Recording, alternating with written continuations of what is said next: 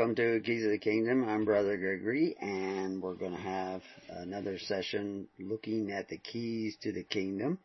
And of course, a lot of people think that the answer is the Bible, and the answers are there at the Bible. I'm not going to say they're in the Bible. The answer is in the Holy Spirit and in the Father. But the Bible is a reference book to a number of people throughout history who were inspired by God and wrote things down and passed those written books down to us through what we call the Bible, which was put together by a number of different people.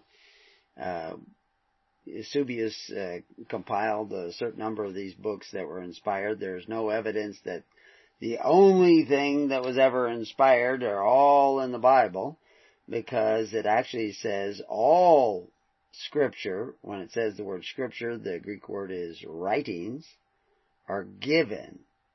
It doesn't just say the Bible is given, it says all writings.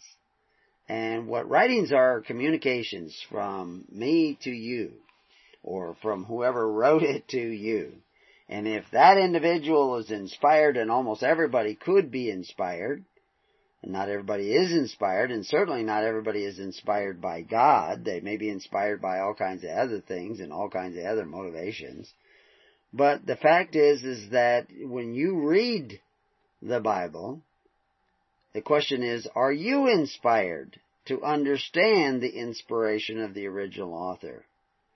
Are you inspired to see through language and translators and the words that are put there? I mean, somebody had to teach you how to read. If you're reading the Bible in English, somebody had to teach you how to read English. And they taught you the meaning of words, and you look those meanings of words up. And that becomes influential. What you think words mean becomes influential in what you think the Bible is saying. Because, people say King James only. A lot of people like the King James only, as if that's a guarantee that you're going to understand what is written in the Bible, because you got this special translation that is supposed to be so perfect. I don't personally think it's perfect. I use it all the time, but I don't think it's perfect. But my understanding of English may not be perfect.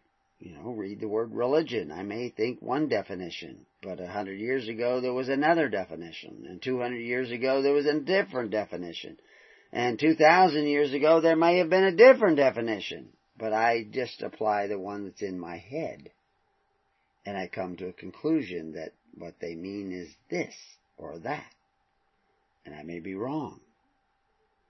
But if I'm inspired, I will sense and know that I am wrong, and ponder and look until I find out what the true answer is. The old story of the guy going around saying, nope, that's not it, picking up paper, nope, that's not it. Told that joke many times.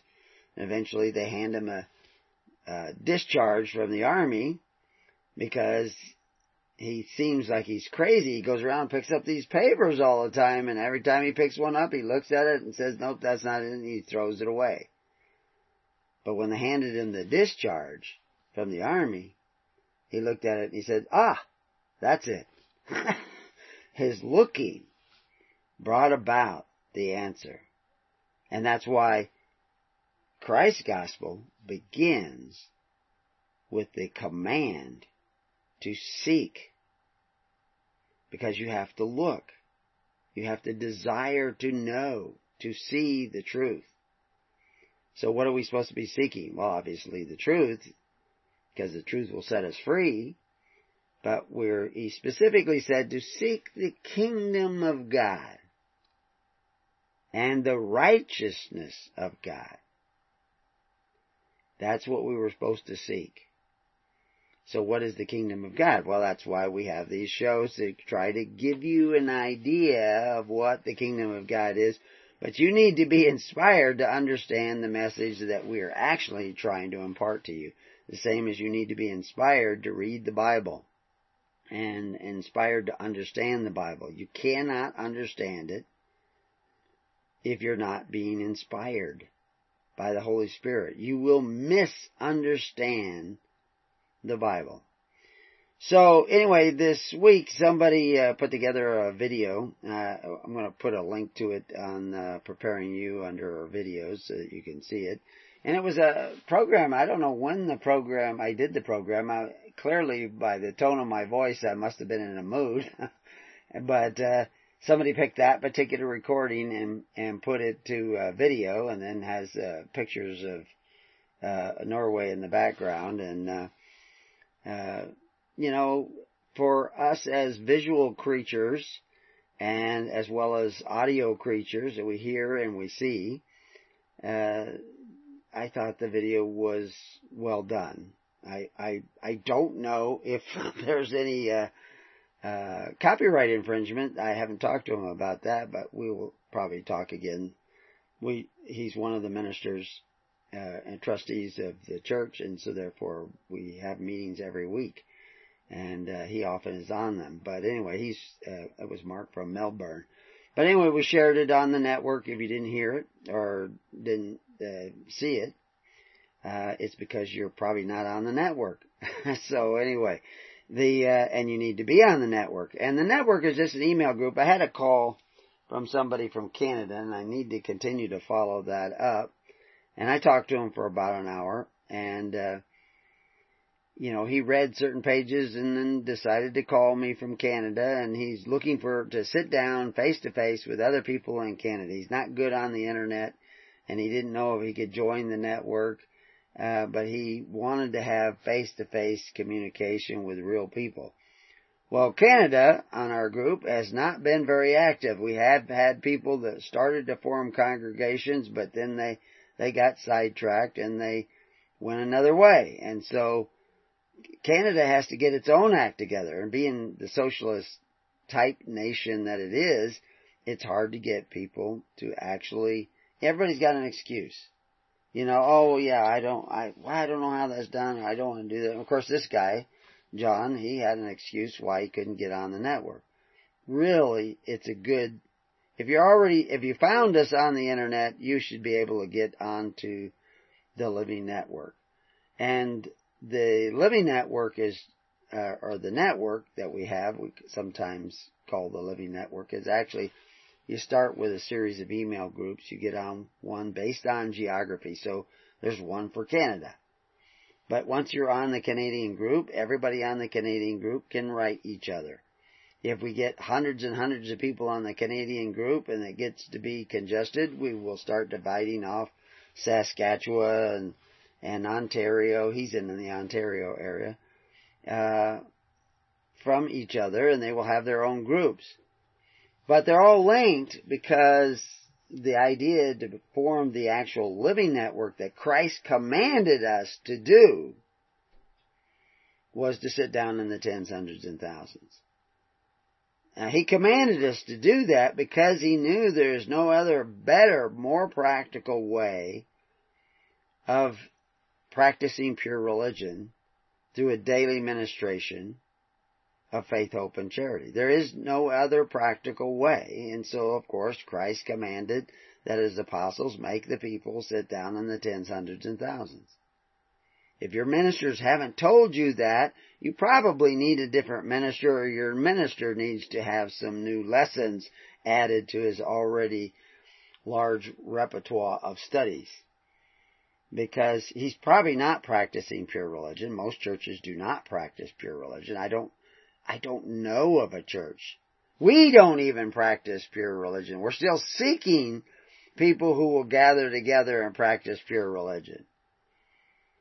I'm not eating, of the world. I'm not participating in the world, but a lot of the people in our congregations, they are, because the people aren't really completely gathering in the congregations as Christ intended. They're in that process of seeking that. But if you won't even sit down in the tens, hundreds, and thousands, you're not going to get there. There's just no other way. That's why Christ was so adamant about, how often did he tell his apostles, command them to make the people do anything? So, but that's not really the topic of today. The topic of today, I'm not gonna, it's a continuation of the general topic of structure. But, when that, video, from Mark was put up, I shared it, and some people looked at it. I shared it on Facebook first. That's where I first saw it. And, I shared it with some other people on Facebook, and I got some strange comments back. And one of them was from a fellow who quoted Joel Tiffany, who wrote a number of books.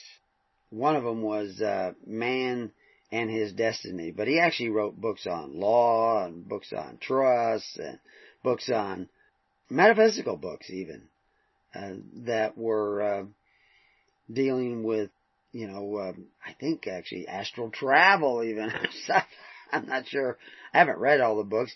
But he quoted a big long section and pasted it into Facebook, and I'm looking at it and I'm reading it. And it was actually, to me, it was rather painful to read because it was so off. And so anyway, I copied and pasted some of it down in my notes here, and I thought I'd go over some of the things. I'm not going to go into all the details, but one topic came up in this whole long dissertation that he posted on Facebook, and it was about dispensation, the Mosaic dispensation. I'd like to say that the word dispensation doesn't even show up in the Bible, but the reality is it does show up in the Bible. But the word that they translate into dispensation doesn't mean dispensation. So, it's in the King James Bible. It's not always translated dispensation. Almost half the time it's translated something else. It really doesn't mean dispensation. The definition of it doesn't mean dispensation. But somehow or other they got it in there. And so anyway, this guy, Joel Tiffany, begins to talk about Mosaic dispensation. And I hear this a lot in modern theologies and eschatologies and all the other ologies that people come up with to supposedly study the Bible, which is all private interpretation, because the Bible is really not given to private interpretation. Just because you have a degree, your interpretation is still your private interpretation. And what they're saying when they're saying the Bible is not given to private interpretation, is what I said at the beginning of the show, is that you need to be divinely inspired to interpret the Bible. In other words, you don't interpret it. The Holy Spirit interprets it. So what is the distinction there? I'll give you a little hint, because that's a big statement to say that. When you're reading the Bible, are you reading from the tree of knowledge, or are you reading from the tree of life? Are you eating of the tree of life, or are you eating of the tree of knowledge? Are you reading the Bible to get knowledge? To decide what is good and evil? Bibles, they're made out of paper. Paper's made out of trees. And that's have you made the Bible an idol? That's what, an idol is something that you make. You take a big hunk of wood and you hack away and you create this idol. Well, you take a big hunk of wood and you break it down to make pulp, and then you print on it and you make the Bible. Has the Bible become your idol? Are you eating of the tree of life or eating of the tree of knowledge? Because if you're eating of the tree of knowledge, you're going to get it wrong.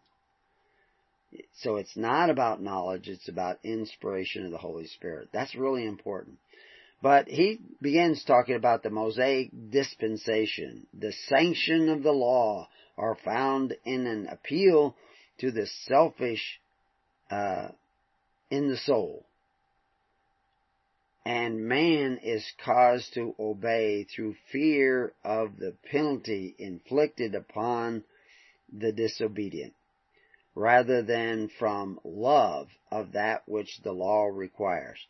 So supposedly there's this Mosaic dispensation, although the word dispensation, again, doesn't appear anywhere in the Old Testament at all, even mistranslated. It's just not in there. So what is Mosaic dispensation? Well, at least one definition is an appointment, arrangement, or favor as by God, a divinely appointed order or age, the old Mosaic or Jewish dispensation, the new gospel or Christian dispensation.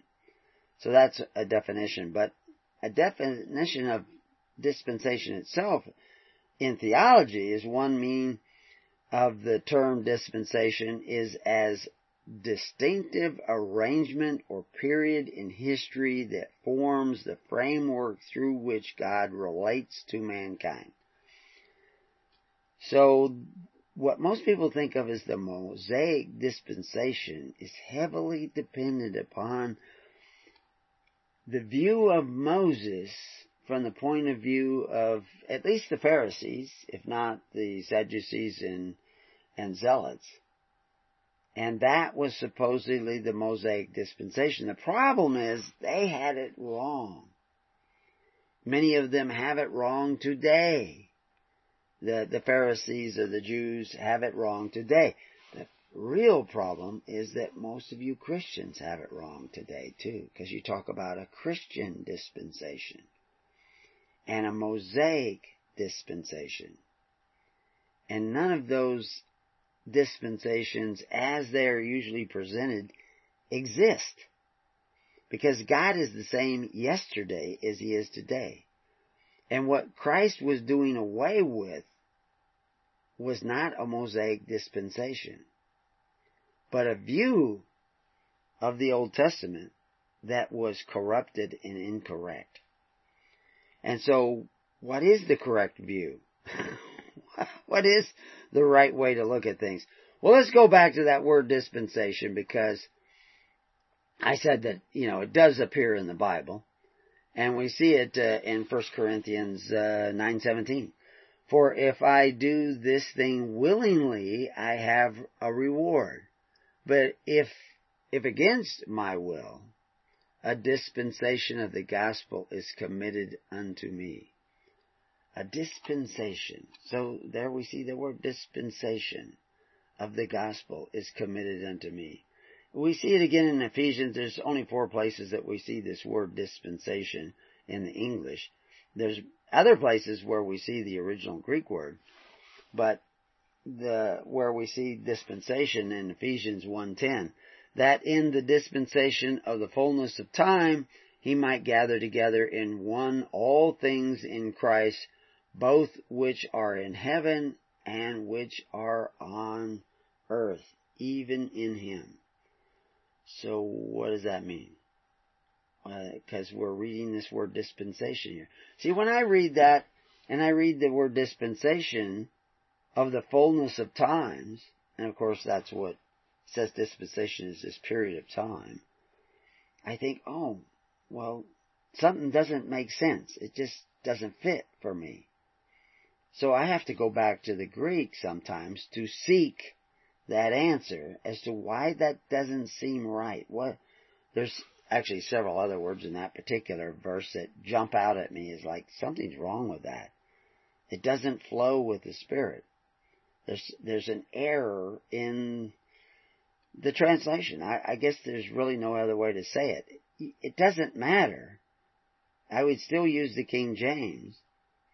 But the error is in the fact that we think that we can decipher the inspiration and obtain the inspiration of the Bible by reading the Bible. That's like saying I can obtain life by eating of the tree of the knowledge of good and evil. It's not the same thing. In Ephesians 3:2 we see also, if ye have heard of the dispensation of the grace of God, which is given me to you ward.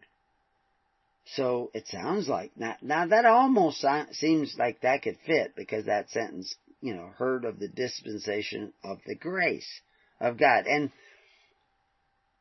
the word grace there could fit with the word dispensation, but that again, it's not the actual Greek word for dispensation.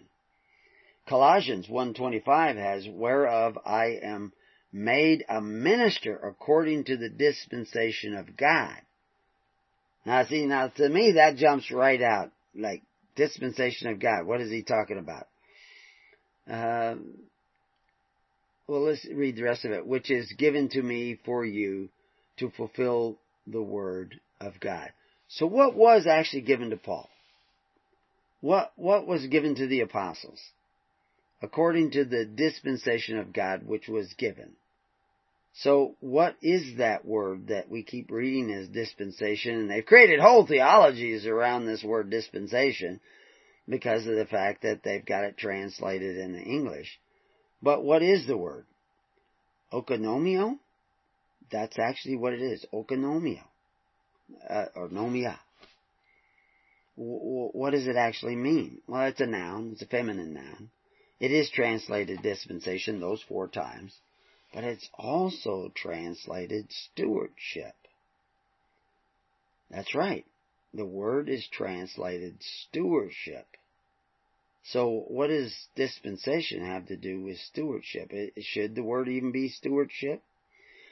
Well, let's take a look at the definition of the word, the Greek word, that we see in here. Because we actually see the word in Luke several times when Christ says it, but it's not translated dispensation when Christ says it, only when Paul says it. So what is going on here? What is that word, and why do they say stewardship? The definition of that word is the management of a household or a household affairs, especially the management, oversight, administration of others' property, the property of others. So, the dispensation that Paul is talking about is the management of the property of others. He's not talking about a period of time. He's not talking about the dispensation of Christ where we're now, supposed to get out of having to pay for things that we should pay for because we have this dispensation. It's the actual administration of the kingdom of God. The oversight. See, Paul had oversight. Just like Peter, look out amongst yourselves, pick men you trust, and we will appoint them over this business. That's oversight. You pick them, but we appoint them. Why did the church have to appoint them? For the same reason that Christ commanded them to make the people sit down in the tens, hundreds, and thousands. Because there is structure to the kingdom of God. There is a pattern. There's a spirit, but there's also a structure. There's a structure in your body and there's a structure in the kingdom. And we're going to talk more about that structure when we come back to Keys to the Kingdom and see if you can't figure it out. Well, welcome back to Keys of the Kingdom. So, what's the difference between dispensation and stewardship? Because when we see the word Jesus using the word that Paul uses, they translate it stewardship, but when Paul uses it, they translate it dispensation. So, you'd almost have to go back to when the King James Bible was translated and find out what the word dispensation meant. But even the word stewardship is not 100% right. And, it's kind of interesting the fact that this guy who wrote this thing that was posted to Facebook, Joel Tiffany, wrote also on trusts. But he's talking about Mosaic dispensation when he's actually should be talking about Mosaic stewardship and Christian stewardship. Because as we pointed out, that, and it was written this way in the early church, is that the ministers of Christ took over the job of the Levites. And the Levites were to serve the tabernacles of the congregation, the tents of the congregation. And they had stewardship. But they didn't, there's nowhere, they collected a tithe, but they did not force the tithe. The tithe was a free will offering. Because Israel was a free nation. It wasn't until they decided to have a king that they got the first forced offering under Saul. And then Under Solomon there was even more, and under Rehoboam there was even more, and then there was division, and there was civil war, and then there was captivity, etc., etc. And of course that's where Christianity is today, is Christianity has abandoned the ways of Christ. Modern Christianity. Real Christianity has not, obviously. The real Christians are following the way, but it's hard to find any real Christians. I can find you lots of people who say they're Christians, but they're not real Christians. Because they're not doing what Christ said. And if the definition of a Christian is a follower of Christ, they'd have to be doing what Christ said. But the fact that I'm mentioning this to you is just giving you the opportunity for repentance, turning around and thinking a different way. Because I'm pointing out the things that they're not telling you in your regular churches. They don't tell you what the weightier matters are. Christ condemned the Pharisees because they were not attending to the weightier matters. Do you have a dispensation so that you don't have to attend to the weightier matters? No, there is no such dispensation. You do have to attend it, and one of the ways is by your stewardship, that you attend to the weightier matters.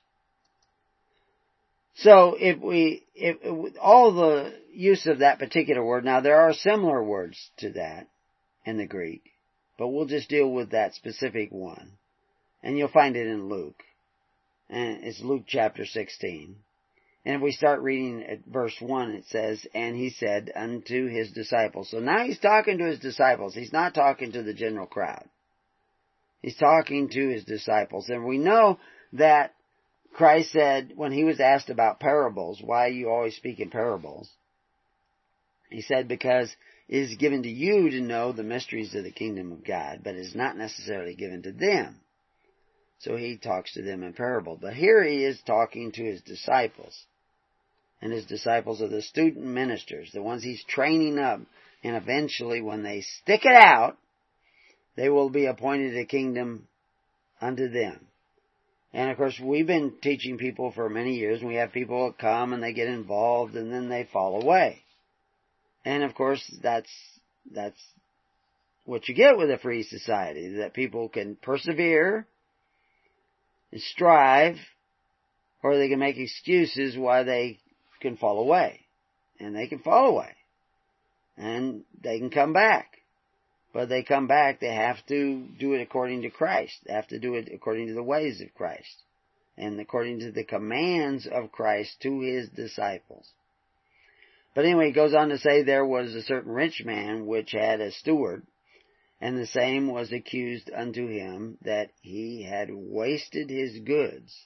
So the steward was not doing a good job. He was wasting. The steward was receiving goods, but he was wasting them. He was not managing the goods that he was receiving properly.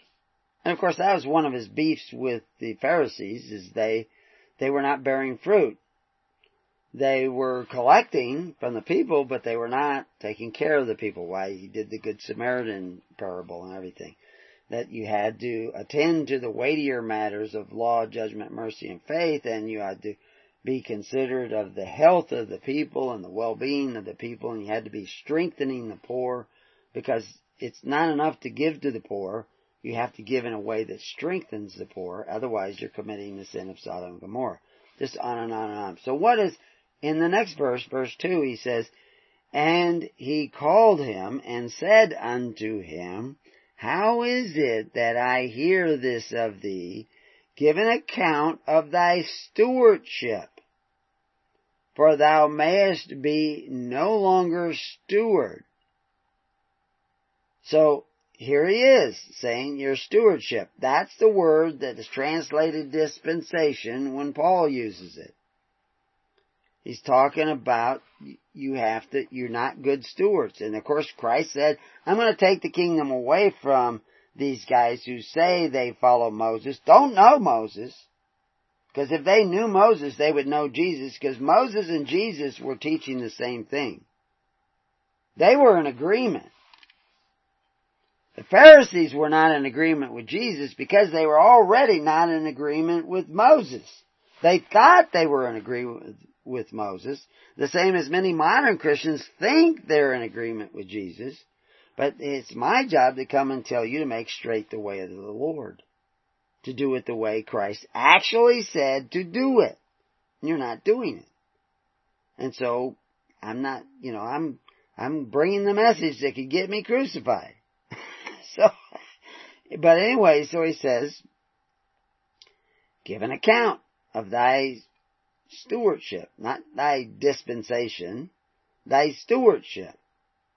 And then in verse 3 he says, then the steward said unto himself, what shall I do? For my Lord taketh away from me the stewardship. I cannot dig to beg, I am ashamed. I am resolved what to do, that when I am put out of the stewardship, they may receive me into their houses. So, in those 3 verses, we see that word stewardship that is translated dispensation when Paul says it, but it actually means stewardship. The management of the household. Because, remember, he gave him goods, and then he's wasting them. So, what does God give you? He gives you talents. The whole gospel of of the talents. He gives you talents, and one guy buried his talent, the other one invested it, and the other one invested it, but the one who buried it had his talent taken away. So you've been given talents. You've been given life on this earth. You've been given a mind and a body, and you're able to make a living, and you're getting by. Are you squandering your time, your energy, your talents? Or are you applying them to the kingdom, to seek the kingdom of God and His righteousness? So anyway, you can go read Luke 16, but basically this guy begins to forgive debt so that he will become more popular with the people. It's kind of a devious thing. He's forgiving the debt, but because he's forgiving debt, he's also getting debt paid. He says, how much do you owe? You owe 50? Well, pay 25. Paid in full. And but he's getting things paid because when it's 50 is too much, I can't pay anything, but when it was 25, yeah, I can come up with that. And so he's getting popular, but he's also being forgiving. And so he's counted as a good steward because he is forgiving. And so Jesus is telling who this? The stewards, the disciples, the trainee disciples who will be stewards. And so we see these trainee disciples doing this, and then later on we see Paul talking about this stewardship of his that was given to him, and how wherefore I am made minister according to the stewardship of God, which is given to me for you to fulfill the word of God. Because remember, the Corban of the Pharisees was making the word of God to none effect. And Corban meaning sacrifice, that means what people paid into the Pharisees, which actually went into their treasury. The same word Corban is translated treasury also in the Bible. But it actually means sacrifice. So where your sacrifices is going, everybody's worried about. Somebody, I shared something on Facebook this morning about where people are getting, they're worried about all the tax. Maybe it was last night, late last night, that people are worried about all the taxes that they pay. And, they pay, I don't remember what she said, she was paying like 30 or 40%. And she says, what is the government doing with all that? But then she's voting for Bernie Sanders. And Bernie Sanders, of course, under his tax plan, she will end up owing over 50% or more in taxes. And it's going to go to people whether they need it or not, because they want to have single-payer health care. If you have single-payer health care, I posted something that Stossel put together on that. People who could absolutely afford their own medical expenses will now take advantage of government paid health care. They can, if they need extra, they can actually pay for that themselves because they have the money to begin with. But all that burden falls on the government, which means all that burden will be passed down to the taxpayers. Therefore, the taxes will go up. I mean, it's like they want to pay off all the student loans. Well, that they should have never allowed to begin with. And if people were really smart, they wouldn't have gone and got. But they end up with all these student loans and everything, and now the government's going to pay them all off. Well, that means the people are going to pay them all off because the taxes are going to be put on them. And they don't even get it. They can't even think that far. But that's, of course, exactly what it said in 1 Samuel 8, that they're going to take and take and take and take and take. And now they're voting for guys who tell them, we're going to give and give and give and give, but actually what they're saying is that we're going to take and take and take and take so that we can give and give and give. And, of course, part of the taking they'll keep. But really what they want is power. And power corrupts. So anyway, that was an important part of this guy's whole confusion, because once you understand that there is no dispensation, there's only stewardship, and the stewardship of the Levites is really the same as the stewardship of Christ. And there was no exemption. He goes on in his dissertation of talking about these things. He says, if the worshiper has not consciously entered the intellectual or moral plane of perception, he cannot fashion in his mind such a conception of a moral or intellectual character as belongs to the being of his worship. Well, he's talking about intellectual. That's the tree of knowledge. You don't need a high IQ to eat of the tree of life. As a matter of fact, a high IQ where you can accumulate lots of knowledge is nothing more than a greater temptation to eat of the tree of knowledge, to depend upon your intellect rather than the Spirit. So this is the battle. There's nothing wrong with intellect. It's just not to be the source. You have to be able to turn off the intellect and turn on the Holy Spirit. I tell stories, I was supposedly lost at sea. I really wasn't lost at sea. I just didn't know where I was. So it's kind of like Daniel Boone said when he was asked if he was ever lost. And he says, no, I was never lost, but I was a mite bewildered at times. But what I did was and I also in the Canadian North Woods, I was a bit bewildered once as to where my car was. It was miles and miles away, and I had to find it this thick, swampy, wooded area. No roads around for miles and miles. If I took a wrong turn, I could end up, and there was no sun, complete thick cloud cover, storm coming. So where was the vehicle? It was parked out on a dirt road. I had to find that dirt road in the car and find my way back. And I had to turn off my intellect. And I just became a living compass. Same when I was at sea at night in the dark with no lights, not even a flashlight, and had to go through shoals and everything. And I just had to stand in the front of the boat, told my brother, turn to the left, turn to the right. And I couldn't see a thing. It was completely dark. And we just made it all the way through, no incident. Because I listened to an internal guiding compass. And that, of course, that's what I do when I read the Bible, too. But you have to turn off your intellect to do that. And listen to the Holy Spirit. In order to do that, you have to be still and know. And these are things that you could be working on together with other people if you would sit down in the tens, hundreds, and thousands, because there is something mystical that takes place when you actually practice pure religion. Begin to take care of one another through faith, hope, and charity and free will offerings.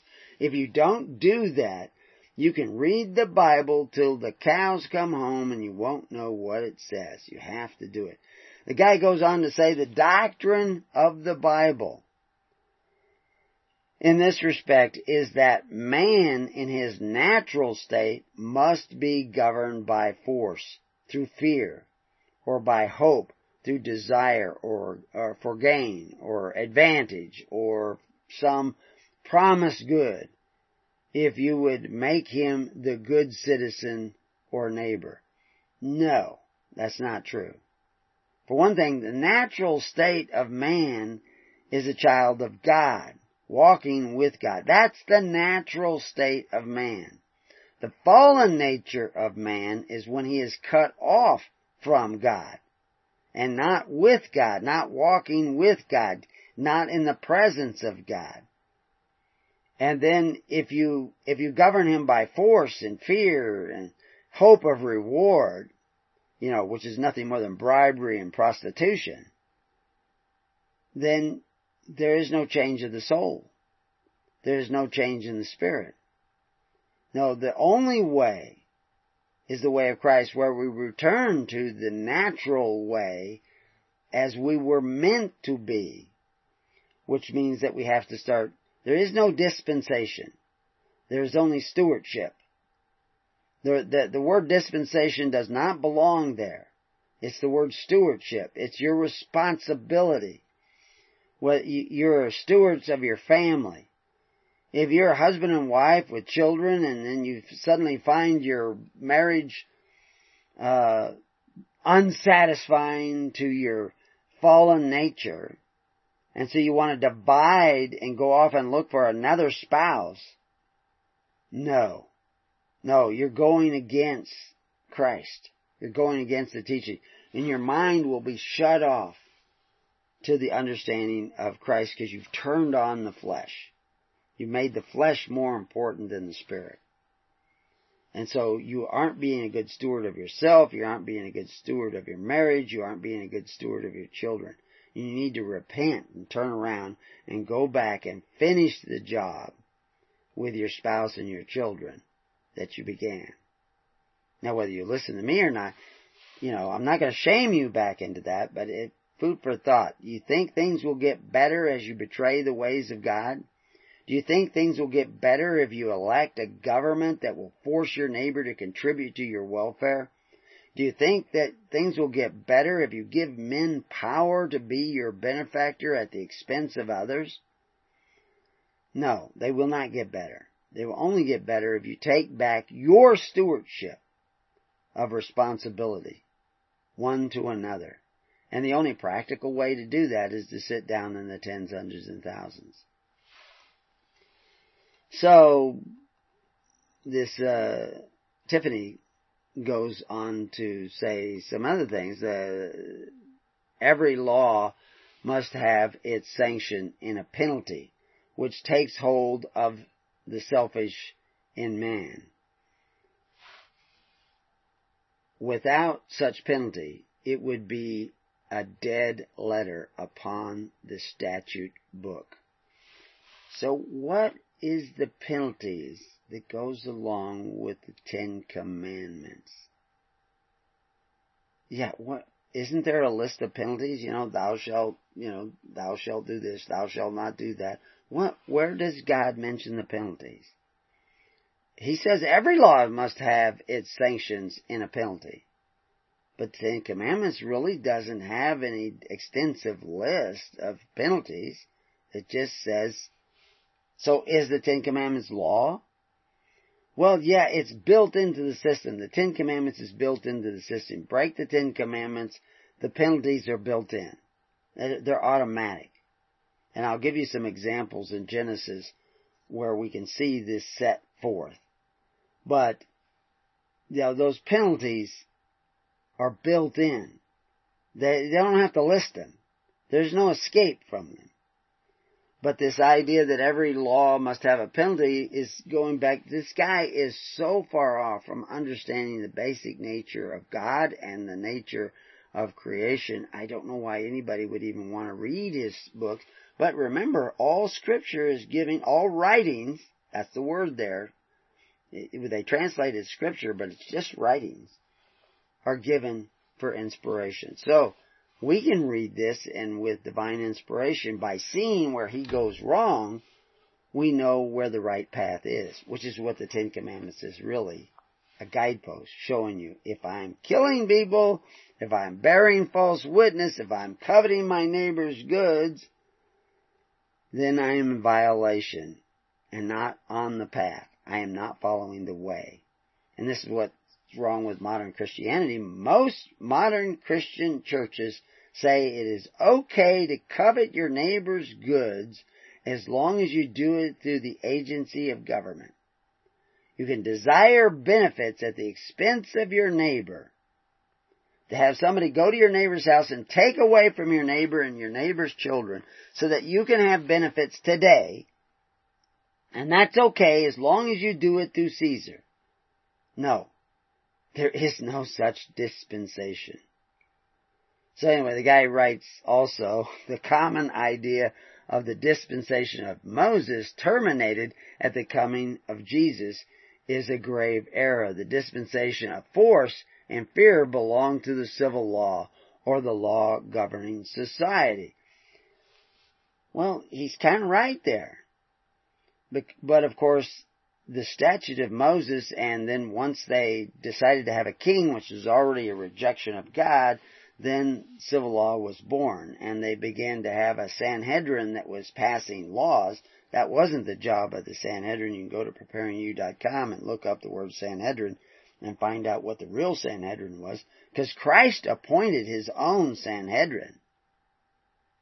That was the 70. That's what when they talk about Jesus sent out the 70.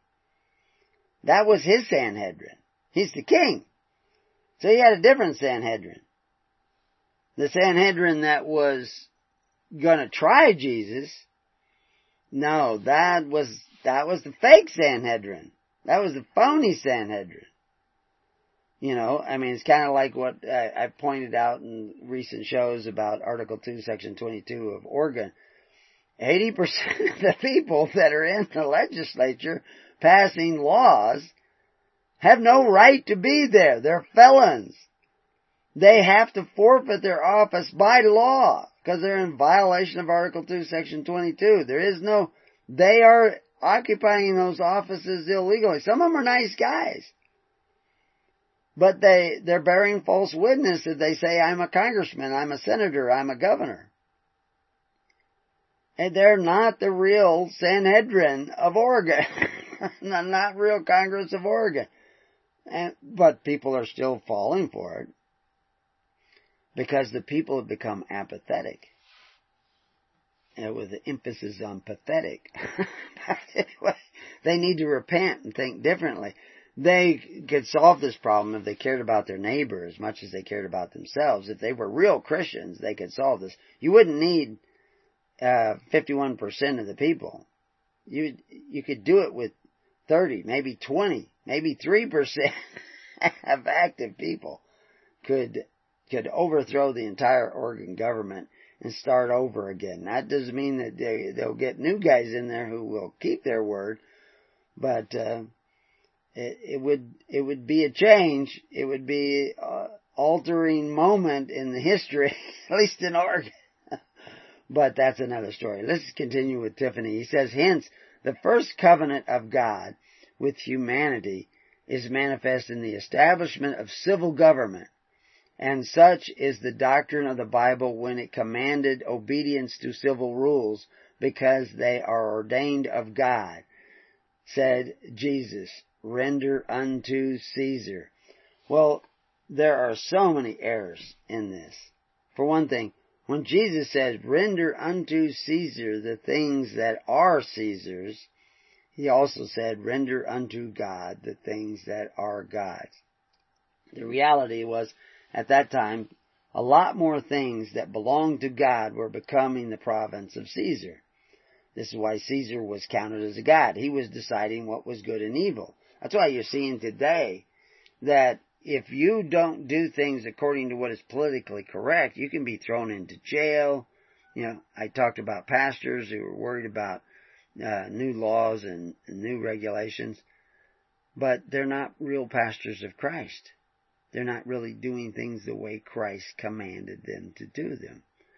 And so we'll talk a little bit more about this, but then we're going to get into some real answers of structure, hopefully before we're done. So stay tuned, and we'll be right back. Okay, welcome back to Keys of the Kingdom. So dispensation is not dispensation, it's stewardship. And there is no dispensation, there is only stewardship, righteous stewardship and unrighteous stewardship. How will you know what righteous stewardship is? Then you have to eat of the tree of life. You have to listen to the Holy Spirit and stop listening to your own vanity and the vanity of those who would bring you into subjection to them or their masters, because you cannot serve two masters. So anyway, during the break, I actually added to our page Genesis 3. You can go there because I'll be reading from that at Preparing You. But the reality is that this whole idea of the civil law is the law that men make for themselves. That's the definition of civil law. Who did that? Who started making laws for themselves? Wasn't it Cain? Wasn't it Nimrod? Wasn't it even Adam in some way was deciding to decide for himself what was good and evil? Certainly Cain did, but now Cain brought in this other factor. He not only decided what was good and evil for himself, he decided what was good and evil for his brother. And he killed his brother in the process. He bludgeoned him. And that's what people do every day. Modern Christians bludgeon their neighbor every day to extract from them the resources needed to provide them with benefits. They are willing to make their neighbors merchandise and curse their neighbors' children with debt so that they can have benefits today for what they have not yet earned. That is not following Christ. That is opposing Christ. And the civil law says that's okay, and the modern church says that's okay, and that's not what Jesus was saying when he said, give to God what is God's, and to Caesar what is Caesar's. Because you're giving to Caesar what is God's. And it was a trick question he was answering to begin with. Tiffany, or at least I see in brackets here in this, to love God supremely and thy neighbor as thyself. I think he typed this in. I don't think it was the sum of the law. Absolutely. But it's not loving your neighbor to force your neighbor to contribute to your welfare or to put your neighbor's children and your own children into debt so that you can have benefits today. And that is the policy of the modern Christian, that's okay. It's not okay. Tiffany goes on to say in his instructions to his disciples and through them to the world, Jesus confined himself to those means and called them to those conditions which were clearly within their natural comprehension. Well, one of those things in his instructions was to sit down in the tens, hundreds, and thousands. To live by faith, hope, and charity in the perfect law of liberty and not by force, fear, and violence. Even John the Baptist, everybody was doing it by fear. The civil law was taking care of the needy through forced contributions. Pharisees had started the same thing through their Corban under the auspices of Herod the Great. But Jesus would not do that. He did not need a standing army to force the contributions of the people, so for often soldiers weren't very appreciative of Christ. And that's why they mocked him. But anyway, he goes on to say, for said he, no man can serve two masters. No man can be under the dominion of opposite spiritual conditions at the same time. Loyalty to one of itself constitutes disloyalty to the other. Devotion to one involves abandonment of the other. Hatred excludes love. Falsehood excludes truth. Impurity excludes purity. Injustice excludes justice. And that's where you're at today. Because you are going according to a false gospel. So I said I would tie this into Genesis, and I mentioned Genesis for those of you who might go along and read Genesis 3. In Genesis 3, of course, it says, now the serpent was more subtle than any beast of the field which the Lord God had made. And he said unto the woman, Yea, hath God said, Ye shall not eat of every tree of the garden? But anyway, this is where this temptation comes from, and there's a certain amount of metaphors in all this. But the reality is that the tree of the knowledge of good and evil, I don't know, did you have that in your orchard somewhere? If we look this up in Stark Brothers, could we get a start of the tree of the knowledge of good and evil? No, these are metaphors. The trees were sources. If you go to the Hebrew language, trees were sources. So now your source to decide what to do, what is good and what is evil, is going to be this tree of knowledge. If you want to know which way it is to your car in the North Woods, or which way it is through the shoals and the reefs when you're at sea, you can consult your charts. But if you can't see your charts, you're not sure where you are, and you don't have, your boat is leaking, and so how are you going to know where to go? How are you going to know what spouse to marry? Well, if you're already abandoning the ways of God, you will probably not be following the Holy Spirit. You'll be following the unnatural man, which has fallen to his animal nature rather than his godly nature, because he was originally made in the image of God, where he could have access to the tree of life. You don't get access to the tree of life if you decide to eat of the tree of the knowledge of good and evil. And this is what you see with modern religions. Oh, we're going to do the Sabbath, and we're going to do this, and we're going to wear this prayer shawl, and we're going to keep all these rules, these external rules, which were all part of the statutes of Moses, which were really just trying to explain the laws of God. Why are you going the intellectual way of creating an intellectual religion with its checks list of obedience, and you think that you're going to get some sort of dispensation?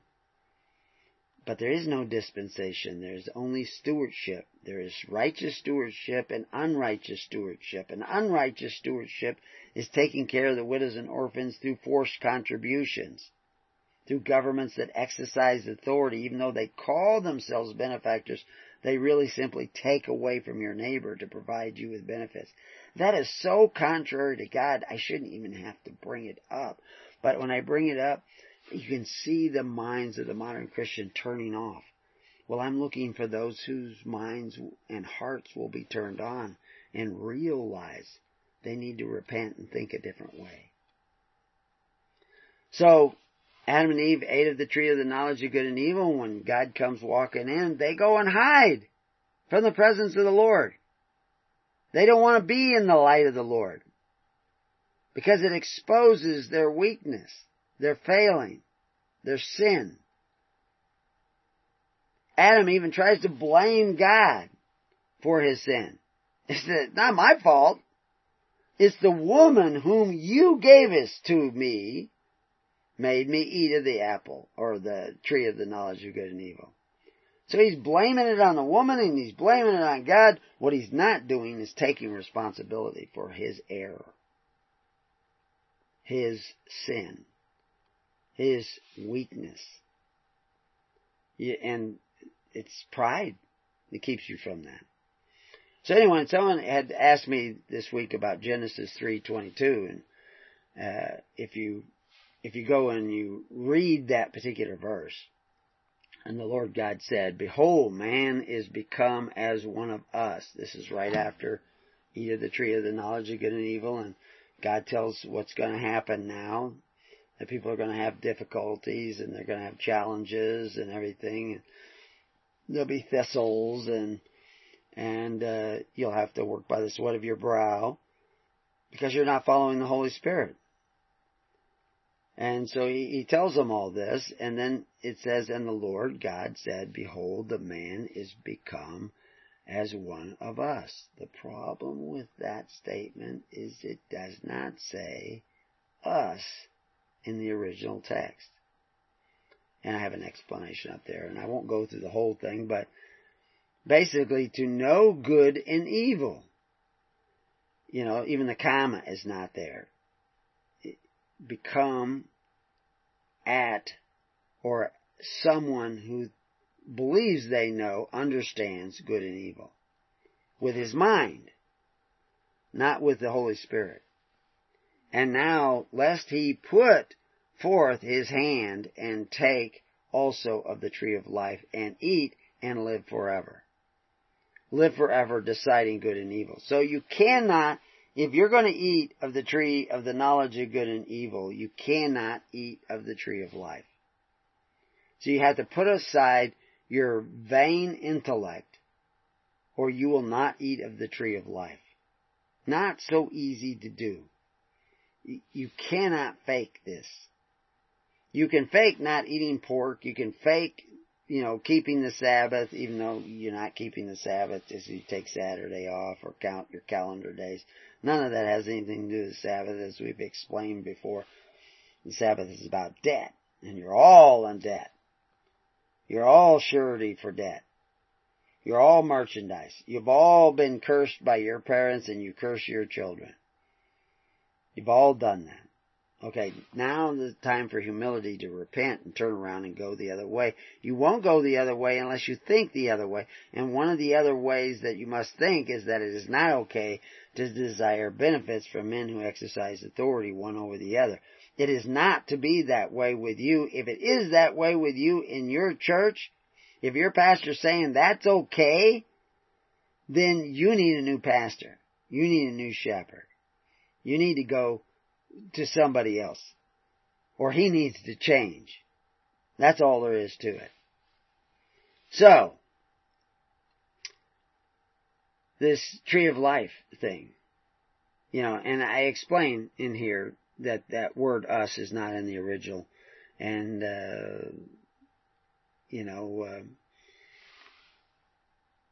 and the use of the word Yahweh, which we see here is capital L, capital O, capital R, capital D. That's the word Yahweh, which means the existing one, and the existing one is the righteous one. Right reason, divine will, these are all the same thing. I have links at this so you can go and study these things so you understand that right reason is the way of God. Because He is right reason. You may have an opinion, I may have an opinion, but God's opinion is reality. It is right reason. It is divine will. And it is not divine will that you eat of the tree of the knowledge of good and evil. It's there, but it is not to be your source of deciding which way to go, what to do, who to marry, where to turn. You need to be following the Holy Spirit. In order to follow the Holy Spirit, you have to be still, have to let that ego be still, your own selfish desires be still, your own vanity be still, and go this other way. And I'll put some more links on this page for your own studies, but there is no other way than to go the way of righteousness. And eating of the tree of life you're barred from it. And I also and I may add more to this study also about what the cherub is that is supposedly there. They talk about that with a fiery sword facing in all directions. And supposedly we're thinking that the fiery sword is there to keep us out. This is the common interpretation. No, that's not right. It's to guide us back. He has a light facing in all directions. He's a beacon to go back. And Christ was that beacon. I am the light. I am the way. I am the truth. I am the right reason. And He said, you see the governments of the Gentiles who exercise authority one over the other, but call themselves benefactors. It is not to be that way with you. So there's the dividing line. I'm not saying do away with the government. Do away with your need for the benefits offered by men who exercise authority one over the other. And the only way to do away with that need is to come together, sit down in the tens, hundreds, and thousands, and actually start tithing, because you're in tens, sharing in faith, hope, and charity with others, caring about your next congregation as much as you care about your own. If your heart's only going to pump now and then, you're going to die. The heart has to pump every day. If you pray every day, but your heart does not pump, you're still going to be dead. You're the walking dead. And your blood in your heart must pump for others as much as it pumps for yourself. And this is why you sit down in the tens, hundreds, and thousands, to learn what it is to share your life, to lay down your life daily, so that you can pick up life more abundantly. So all this has been to lead into the idea of structure, because this is the stewardship of Christ was passed to the apostles and to Paul and to the ministers. You look out amongst yourselves, find men you trust, will point them over this matter. So the job of the church, I had a discussion with somebody, the job of the church is to empower others, not to get powers from others. I don't want you to go to sleep and listen to me. I want you to wake up and listen to Christ. I'm just pointing out what Christ said, what God said, what Moses said. Love thy neighbor as thyself. Don't covet thy neighbor's goods, even through the agency of the civil law. That's the way you're supposed to be living. That is the way of the tree of life. The last line. See, I'd like to go in and, during the last break, I actually went and added several more lines to this, but where it says, keep the way of the tree of life. The way is the way of Christ. That's what Christianity was called, the way. But that way was people sitting down in the tens, hundreds, and thousands, contributing daily, those that have shared with those that did not have enough, and the ministers were the stewards of that sharing. Because they would know who really has a need and who really doesn't. And you have to do this on a local basis. Because, I get people that write me all the time, call me all the time, and tell me they have needs. I don't know them. I see people on the street with signs that says, I'm a vet, I'm poor, I'm stranded. And then they go and change their clothes and get into a car and drive away. They're faking it. You're not strengthening them, you're enabling them if you give to them. Does that mean you never give to anybody on the street? Well, you be very careful, because if you're weakening the poor, you're committing the sin of Sodom and Gomorrah. Because that is what it was. In a time of affluence, they did not strengthen the poor. They weakened the poor. Which is why we didn't start with our in the news. In the news this week was Baltimore. I went through Baltimore way back during the, I did go back there during the Whirlwind Tour, but actually I went back there to perform a wedding. And I was warned by everybody, don't go through Baltimore. I was in Maryland. And they said, don't go through Baltimore, it's dangerous. And this is decades ago, it was dangerous. It hasn't changed. So, but it could change if the people change. The government change, that's not going to change. Till men change. That's what do they have to change? The way they think. And if you think it's okay to covet your neighbor's goods to the agency of civil government to get benefits today that you have not yet earned, then you're a part of the problem. And you're not a Christian. You're not following Christ. You have need of repentance. So anyway, like I said, we're all this so that we can get around to talking about structure. Well, almost all of our books are free online to anybody who wants to go and find them. Covenants of the Gods. It shows that you have violated the first 3 commandments. on a regular basis and gone back to the bondage of Egypt. You have become merchandise. You have cursed your children, and you've become a surety for debt. And we show you 15 different ways in which you do that in each of the different chapters. There is no solution in the book. It's just talking about the problem. The solution, of course, is Christ. And Christ came preaching the kingdom of God. So we wrote another book. Thy kingdom comes. His kingdom will come as His will is done. It's not God's will that you serve other masters to get benefits at the expense of your neighbor. It is simply not God's will that you do that. If you're doing that, you're going against Christ, you're going against the Father, and you're going against the Holy Spirit.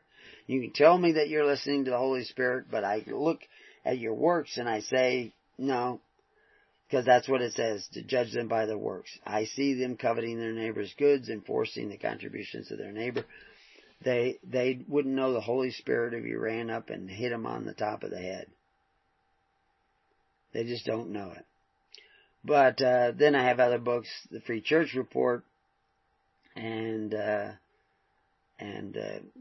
Contracts, Covenants, and Constitutions, and Higher Liberty. And I'm writing other books that I'm working on all the time, building up the websites, connecting them. But now, what is this going to do if you don't sit down in the tens, hundreds, and thousands and actually start caring about one another? It's not going to do anything. Because this is just the written word of the inspiration that God has given me. But if you don't become a doer of that word, it will do you absolutely no good to read these materials. Well, I have another book that I don't put out for everybody, the Minister's Manual. And I don't feel that it's really completed yet. But it's getting closer to completion. There are some things that I can see that I need to add to it.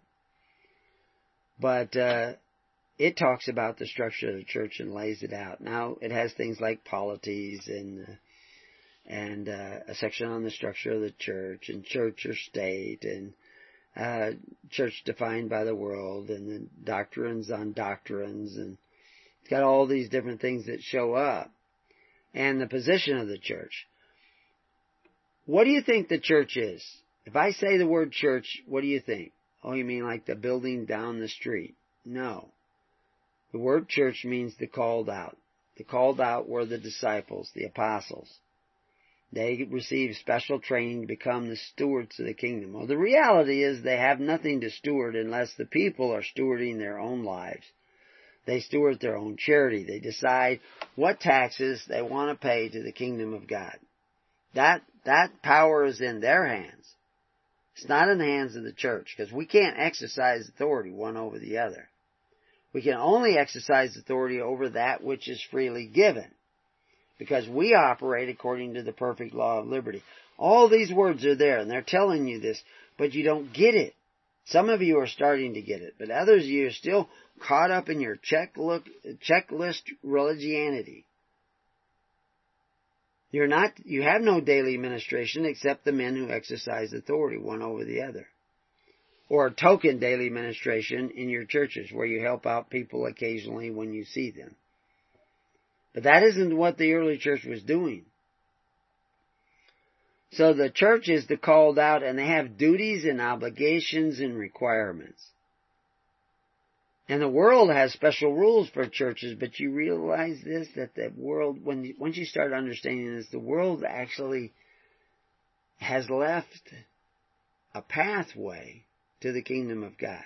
They don't tell you where it is, and they actually put some obstacles up in your way. But if you're actually operating according to the Holy Spirit, you can navigate your way through the shoals and corals of the dark sea by following that Holy Spirit. But you have to turn off your intellect and not follow your intellect. But the truth is, the way will be intellectually correct. Reason can explain where you turn and where you don't turn. But you don't always know where that is. You have to follow the Holy Spirit, and occasionally the Holy Spirit will not give you the actual reasons that make this way the right reason and divine will of God. in order to test the inclination of your willingness to listen to the Holy Spirit and say, not my will, but thine. You see, you have to shut your will off and listen to the will of the Father. Now the problem is, there's a lot of evil spirits out there who will be telling you that, oh, it's the will of God that you change wives, or it's the will of God that you abandon your children and go, and you've got all kinds of excuses. It's the will of God that you don't sit down in the tens, hundreds, and thousands. It's the will of God that you... No. The will of God is pretty clear. You have to attend to the weightier matters of law, judgment, mercy, and faith. You have to lay down your life daily out of love for others. You have to take care of one another through faith, hope, and charity. These are the things that you should be doing. So anyway, in the Minister's Manual, we also go through, we have a number of different appendices that will talk about the position statement of ministers and their status in the world. Christ was rich. He made himself poor. He required the same of the apostles. He also required that they own all things in common, while returning every man to his possessions and to his family. That's very important. If you want your possessions, you want to own your stuff, you got to return to your family too. Not just your, and take care of your husband and take care of your wife and keep the commitments that you made before God. And then God will bless you. If you don't, God will not bless you. You will find yourself cursed. And of course, that's where most people find themselves. So we have lots of different sections that we cover in there, but eventually we start talking about the very nature of the church itself and the structure of that church. And that's what we're going to start getting into. And so that you understand, and we actually have already started that just by knowing that there was a Sanhedrin and there were disciples, etc. But we'll be right back to finish these thoughts. Well, welcome back to Keys of the Kingdom. And so we're talking about structure, and everything in the universe has structure. Atoms have structure, planets have structure, you have structure. If you didn't have the bones of your body, which are part of that structure, nervous system, you wouldn't be able to do what you do. You inhabit your body with a spirit, and that spirit is part of the essential nature of your being. The structure supplies one part, the spirit supplies the other part. And so you need to understand that your structure has a purpose and there's a message in that structure, but you also need to understand and live from eating from the tree of life, which will not only give life to your spirit and give you understanding and revelation, but will also give life to your body so that you can do things that you otherwise could not do. So this is all part of how the kingdom of God operates in the world. And we see Christ creating a structure. He appoints, he says, I'm going to take the kingdom away from the Pharisees. I'm going to appoint it to my little flock because the Pharisees aren't bearing fruit. And I'm going to appoint it to this little flock, and he does. But he says they're not to be like the governments of the Gentiles, that they are to be separate and that they have to sell all of their personal estate and own all things in common. But this is the ministers of the church who are to be the stewards of the kingdom, a job that had been with the Levites and through the Pharisees and the Sadducees and the Essenes and a lot of the other groups. But it was going to be taken away from those who were not bearing fruit because they had turned this into a system of forced offerings, because that's what had happened under Herod. You signed up and you had to pay in. And then this caused people to do no more ought for their parents because they say, well, now go to the temple because I give to the temple and the temple will take care of you. The individual sons and daughters were not taking care of their parents anymore. It was the job of the government. And that is going to make the Word of God to none effect. And when the Word of God becomes to none effect, then there's a serious breach of life. So we wrote down in the Minister's Manual, which you can't just get a copy. You want to get a copy, you have to sit down in the tens, hundreds, and thousands. You have to pick a minister, and that minister has to meet with other ministers on a regular basis. And he has to give an annual report, which is just evidence that, this is what, there was only one compelled tax, and that was compelled by God. And it was a half shekel, which is like a dime, maybe even smaller than a dime. That was given annually. Once. That's it. Total. You were supposed to tithe on a regular basis, but that wasn't required. And all the half shekel is kind of ante up. I'm here. And so the annual report tells us who's in your congregation and what's going on in your congregation. And that would include books that you would keep as to what was received and what went out, because of the fact that that's part of our stewardship, is to bring your congregation in conjunction with all the other congregations. And we do this through the tens, hundreds, and thousands, which is why Christ commanded that the people organize themselves in that fashion, and the early church did so. It wasn't until the Church of Constantine that they began to stray from that, and it was still another 600-700 years before they began to squash the tens and hundreds and thousands and force everybody to bow to kings to serve these other masters. Because 1,000 years after the fall of Jerusalem, the beast raised its ugly head again, and you had kings like, Napoleon and Martin and Stephen and William the Conqueror coming about and compelling the allegiance of the people, and the civil law was off and running. But then later on you had people offering them gifts, gratuities, and benefits at the expense of their neighbor, with people like FDR and Lyndon Baines Johnson, and you can go to all the other countries had the same kind of men offering benefits at the expense of your neighbor, and everybody's just gobbling them up. And now, if you don't desire benefits at the expense of your neighbor, if you don't want to sit and eat at the table of kings, which is a snare, you're considered a bad guy. But anyway, so what we did is we look at all this and we put it in perspective according to the leading of the Holy Spirit, and we wrote down the governing articles for a congregation of ordained ministers of the church. Ordained ministers are those who are following what Christ commanded His ministers to do, that they would have to do. And there's lots of ministers out there who call themselves ministers of Christ, but they're not doing these things. And they don't want to see them. So we're looking for those people who are willing to see them. So we have, Article 1, Article 2, and so altogether there's like 10 basic articles. And they go through this basic structure of the church.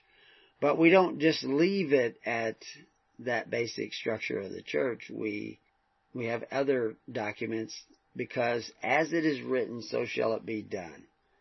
So the articles, there's 10 basic articles, and then there are internal accords that talk about how, and all this is in conjunction with the biblical text. We have whole sections where we say, well, we're doing this because of this, this, and this, and this, and this. And we go through these different verses and show you what these words actually meant at the time. Because this is how the church was operating. They were not getting the free bread of Rome anymore. They were sometimes paying taxes, and you could get taxed if you passed through a certain road. So you had to pay excise and tariff taxes on certain activities, and they paid those. But they weren't members of the Corban of Rome, nor the Corban of the Pharisees. They had a system operating according to the perfect law of liberty through faith, hope, and charity. and had all the Christians connected through this gigantic network of tens, hundreds, and thousands, which is very difficult for anybody to trace who all the Christians were, because this was an internal network. So when I get people calling me up and they say they want to meet with people face to face, but they don't want to join the network, or they say, oh, the word network is not in the Bible, yet tens, hundreds, and thousands is a description of a network. Network is just our brief word of description. They called it the tens at one time in history. Dutchins. That's why you have deacons. And we explain all this in books that are available to everybody. But the Minister's Manual is not available to everybody. It's available to ministers of viable congregations. Ministers who are actually doing the work and showing up and can... Because if you're just showing up for your congregation, but not showing up for the congregation of ministers, then how can you be in the tens, hundreds, and thousands? You care about your congregation, but you're supposed to care about the next congregation and, the other 9 congregations as much as you care about your own. So like I said, we have these internal accords of the order, and when you go through them and read them, and I won't do a whole program on them because this is given to those who are the ministers of the kingdom. Not that they can't share it with the members of their congregations, but I don't put it out on the internet for people to read. It's a very private thing because, and why should I give it to other people when they themselves are not sitting down in the tens, hundreds, and thousands? So anyway, if we were to go through them, and I probably will eventually make recordings where I go through them, but those recordings will only be available to ministers. So if you want to see them, you have to sit down in the tens, hundreds, and thousands and start taking care of one another through faith, hope, and charity, and create a daily ministration that is constantly having blood pumped into it to take care of the needy of society. Because that's the way the early church operated. And that's the only way back to Christ. But I also have other organizational documents, and we use some of the words like common rules and disciplines, but remember, we can't exercise authority of one over the other, as the Gentiles do. We're a different kind of government. And so this also has some other letters that we got from other people, introductory letters, and we'll eventually show basic determination letters. We have some articles in the book on that.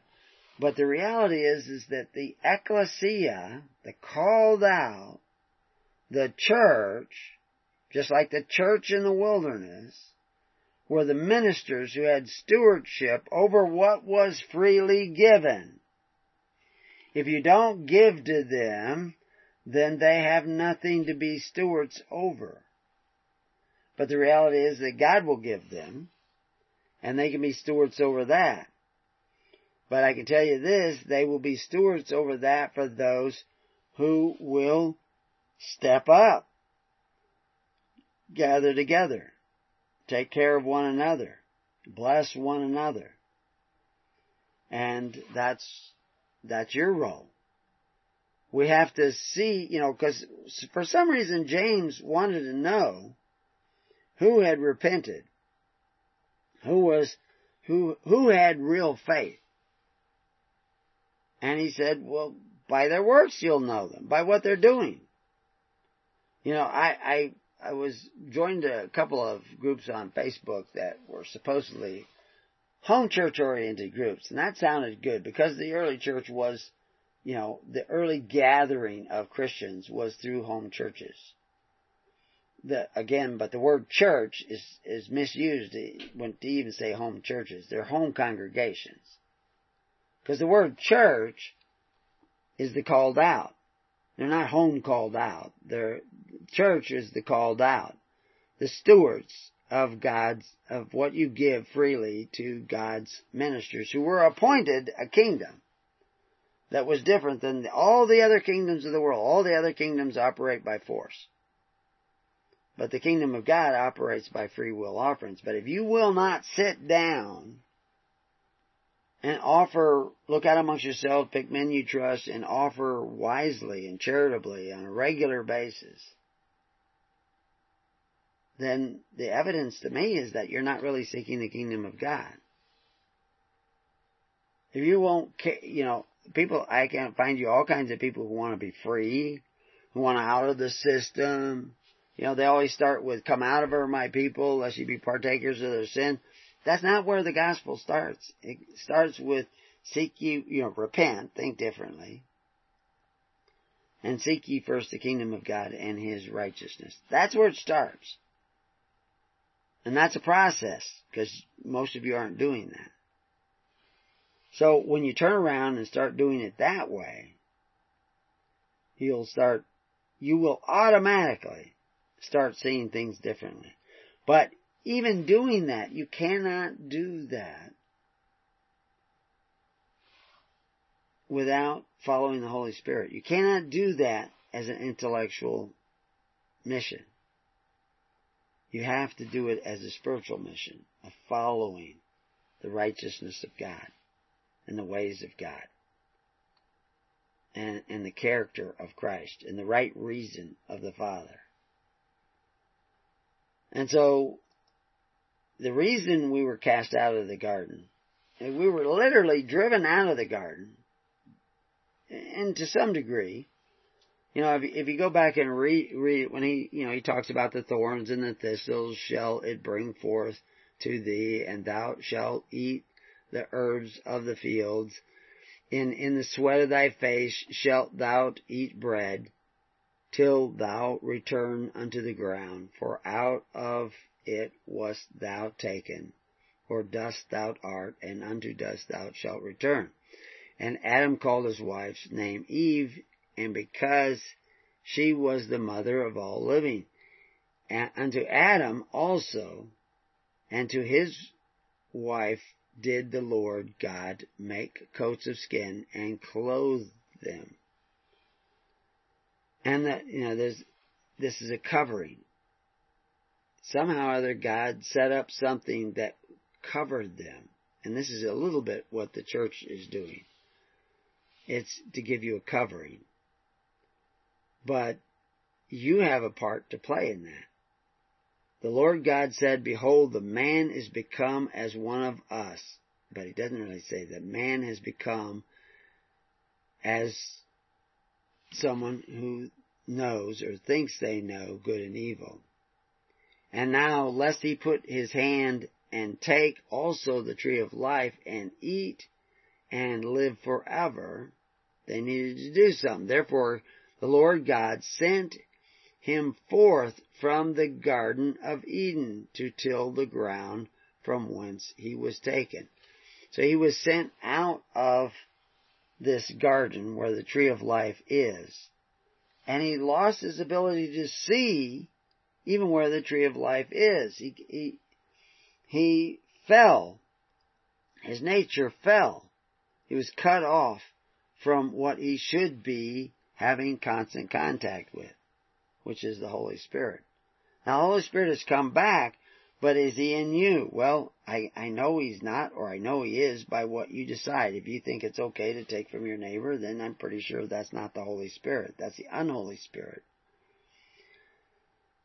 But then it says, so He drove out the man, and He placed at the east of the Garden of Eden cherubims, and a flaming sword which turned every way to keep the way of the tree of life.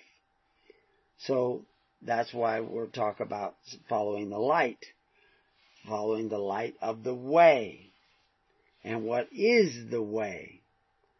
And the way, I added to that page, and if you go over to the pictures on the page, the way, you can look up the way. And it talks about the early church and the church in the wilderness were both institutions of God called the way. The early church appointed by Christ rightly divided bread from house to house. That's what it says. That's what it tells us. He divided the bread from house to house. In a pattern commanded by Jesus, that was the tens, hundreds, and thousands, through a daily ministration provided by charity, and is required by pure religion. You had to do it by charity, not by the force of the world, not by the rulers of the world, not by the men who call themselves benefactors, but exercised authority one over the other. While the world offered free bread and what was called the wages of unrighteousness. Those benefits, those gifts, gratuities, and benefits are the wages of unrighteousness because they're not provided by free will offerings. They're provided by making slaves of your neighbor, turning your neighbors into human resources, making them, bringing them back into the bondage of Egypt and making them surety for debt. That's what makes it unrighteous. So you can imagine me out there campaigning for a political office with that. We're going to take away all your benefits. That's not going to get me elected in this country. But see, you don't need a majority to begin to seek the kingdom of God and His righteousness. But you need a group of men who are willing to serve without exercising authority one over the other. The table of the Lord is not a snare. The table of the world is a snare. David warns you. Paul warns you. Daniel would not eat of the table, the meats of the king. That's where you need to be, and that's where your ministers need to be. They would make them merchandise and curse their children, and that's where you're at.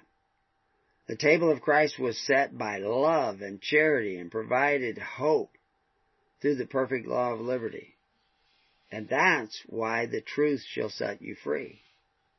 But if you're not going to walk in the way, you're not going to become a doer of the word, then you will not be free. This Christianity was a alternative form of government. The church is defined as one form of government. It's a form of government that does not exercise authority, but it exercises stewardship. And that stewardship is how it takes care of one another through the love of the congregations. And how can you do that if you just have your little isolated congregation that is not gathered in hundreds? And how can you gather in hundreds when you won't meet with the other ministers and talk with the other ministers? Well, it's true that our ministers are not doing everything that the early church ministers were doing, but that's because the people are not doing what the people did in the early church. Because they still have need of repentance. They're starting to turn around and think. We have a festival coming up at the end of the month. We have it every year. At the end of August or the 1st of September, whenever that particular holiday comes around, because it allows people to come for an extra day or two from a long ways off. And supposedly we're having people from New York and Pennsylvania and Idaho and I don't know where else. But they need to, that come. Hopefully the ministers can come often enough and sit down and we get to know one another, because when you start having the big projects of charity, you got to know what the judgment of the ministers are. The honesty and integrity of the ministers, the reliability of the other ministers, because it's through that stewardship that we can take care of the bigger projects. And that becomes the living network. When people sit down and make a personal commitment, not with oaths, but with prayers and charity, that living record becomes the record of righteousness. And the church, the called out, can actually start doing what the church was intended to do. But we're a scattered flock. Out there on the desert, we've had the sheep out on the desert. I've been watching them every day. I got to go out immediately after the show and take care of them. But there was one sheep that was always standing off alone, separate from all the other sheep. And the other night, it didn't come up with the other sheep, and I went looking for it. I couldn't find it, but it's hard to spot which one is which. There's a lot of sheep out there. But I wondered if she got in, and sure enough, the next morning I came, and she was laying outside the gate. She hadn't got in. She stayed outside the gate all night. Well, that's pretty dangerous out here on the desert with coyotes and bobcats and mountain lions and what have you coming through. But yesterday she came up, but she laid down outside the gate when the gate was still open. And I had to work to get her to go in. For some reason she stands far off from the herd. Well, that's dangerous. Don't stand outside the gate. We're not blocking the gate. The gate's wide open. We're showing you where the gate is. We're showing you what the gate looks like. You have to start practicing pure religion. You have to start caring about others as much as you care about yourself. And we are commanded to make you sit down in the tens, hundreds, and thousands before there will be any loaves and fishes. That was required by Christ. There is a message in that. In order to see that and hear that message in your heart and in your mind, you have to repent. You have to become that humble soul and stop blaming other people for your predicament. Stop trying to justify yourself with checklist religion.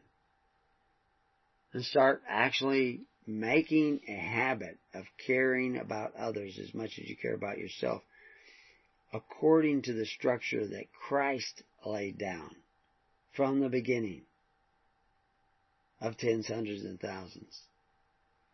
Because it's no good if you just love those who love you.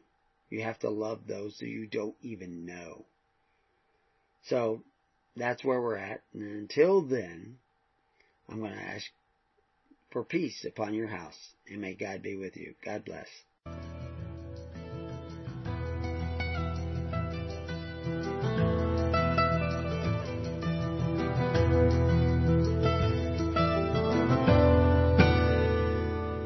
You have been listening to The Keys of the Kingdom with Brother Gregory of His Holy Church. For more information on the educational ministry provided by His Holy Church and Brother Gregory, including services, counseling, lectures, books, and other audio materials, please write to His Church at Summer Lake, Box 10, Summer Lake, Oregon, 97640. You can also find us on the web at www.hisholychurch.net.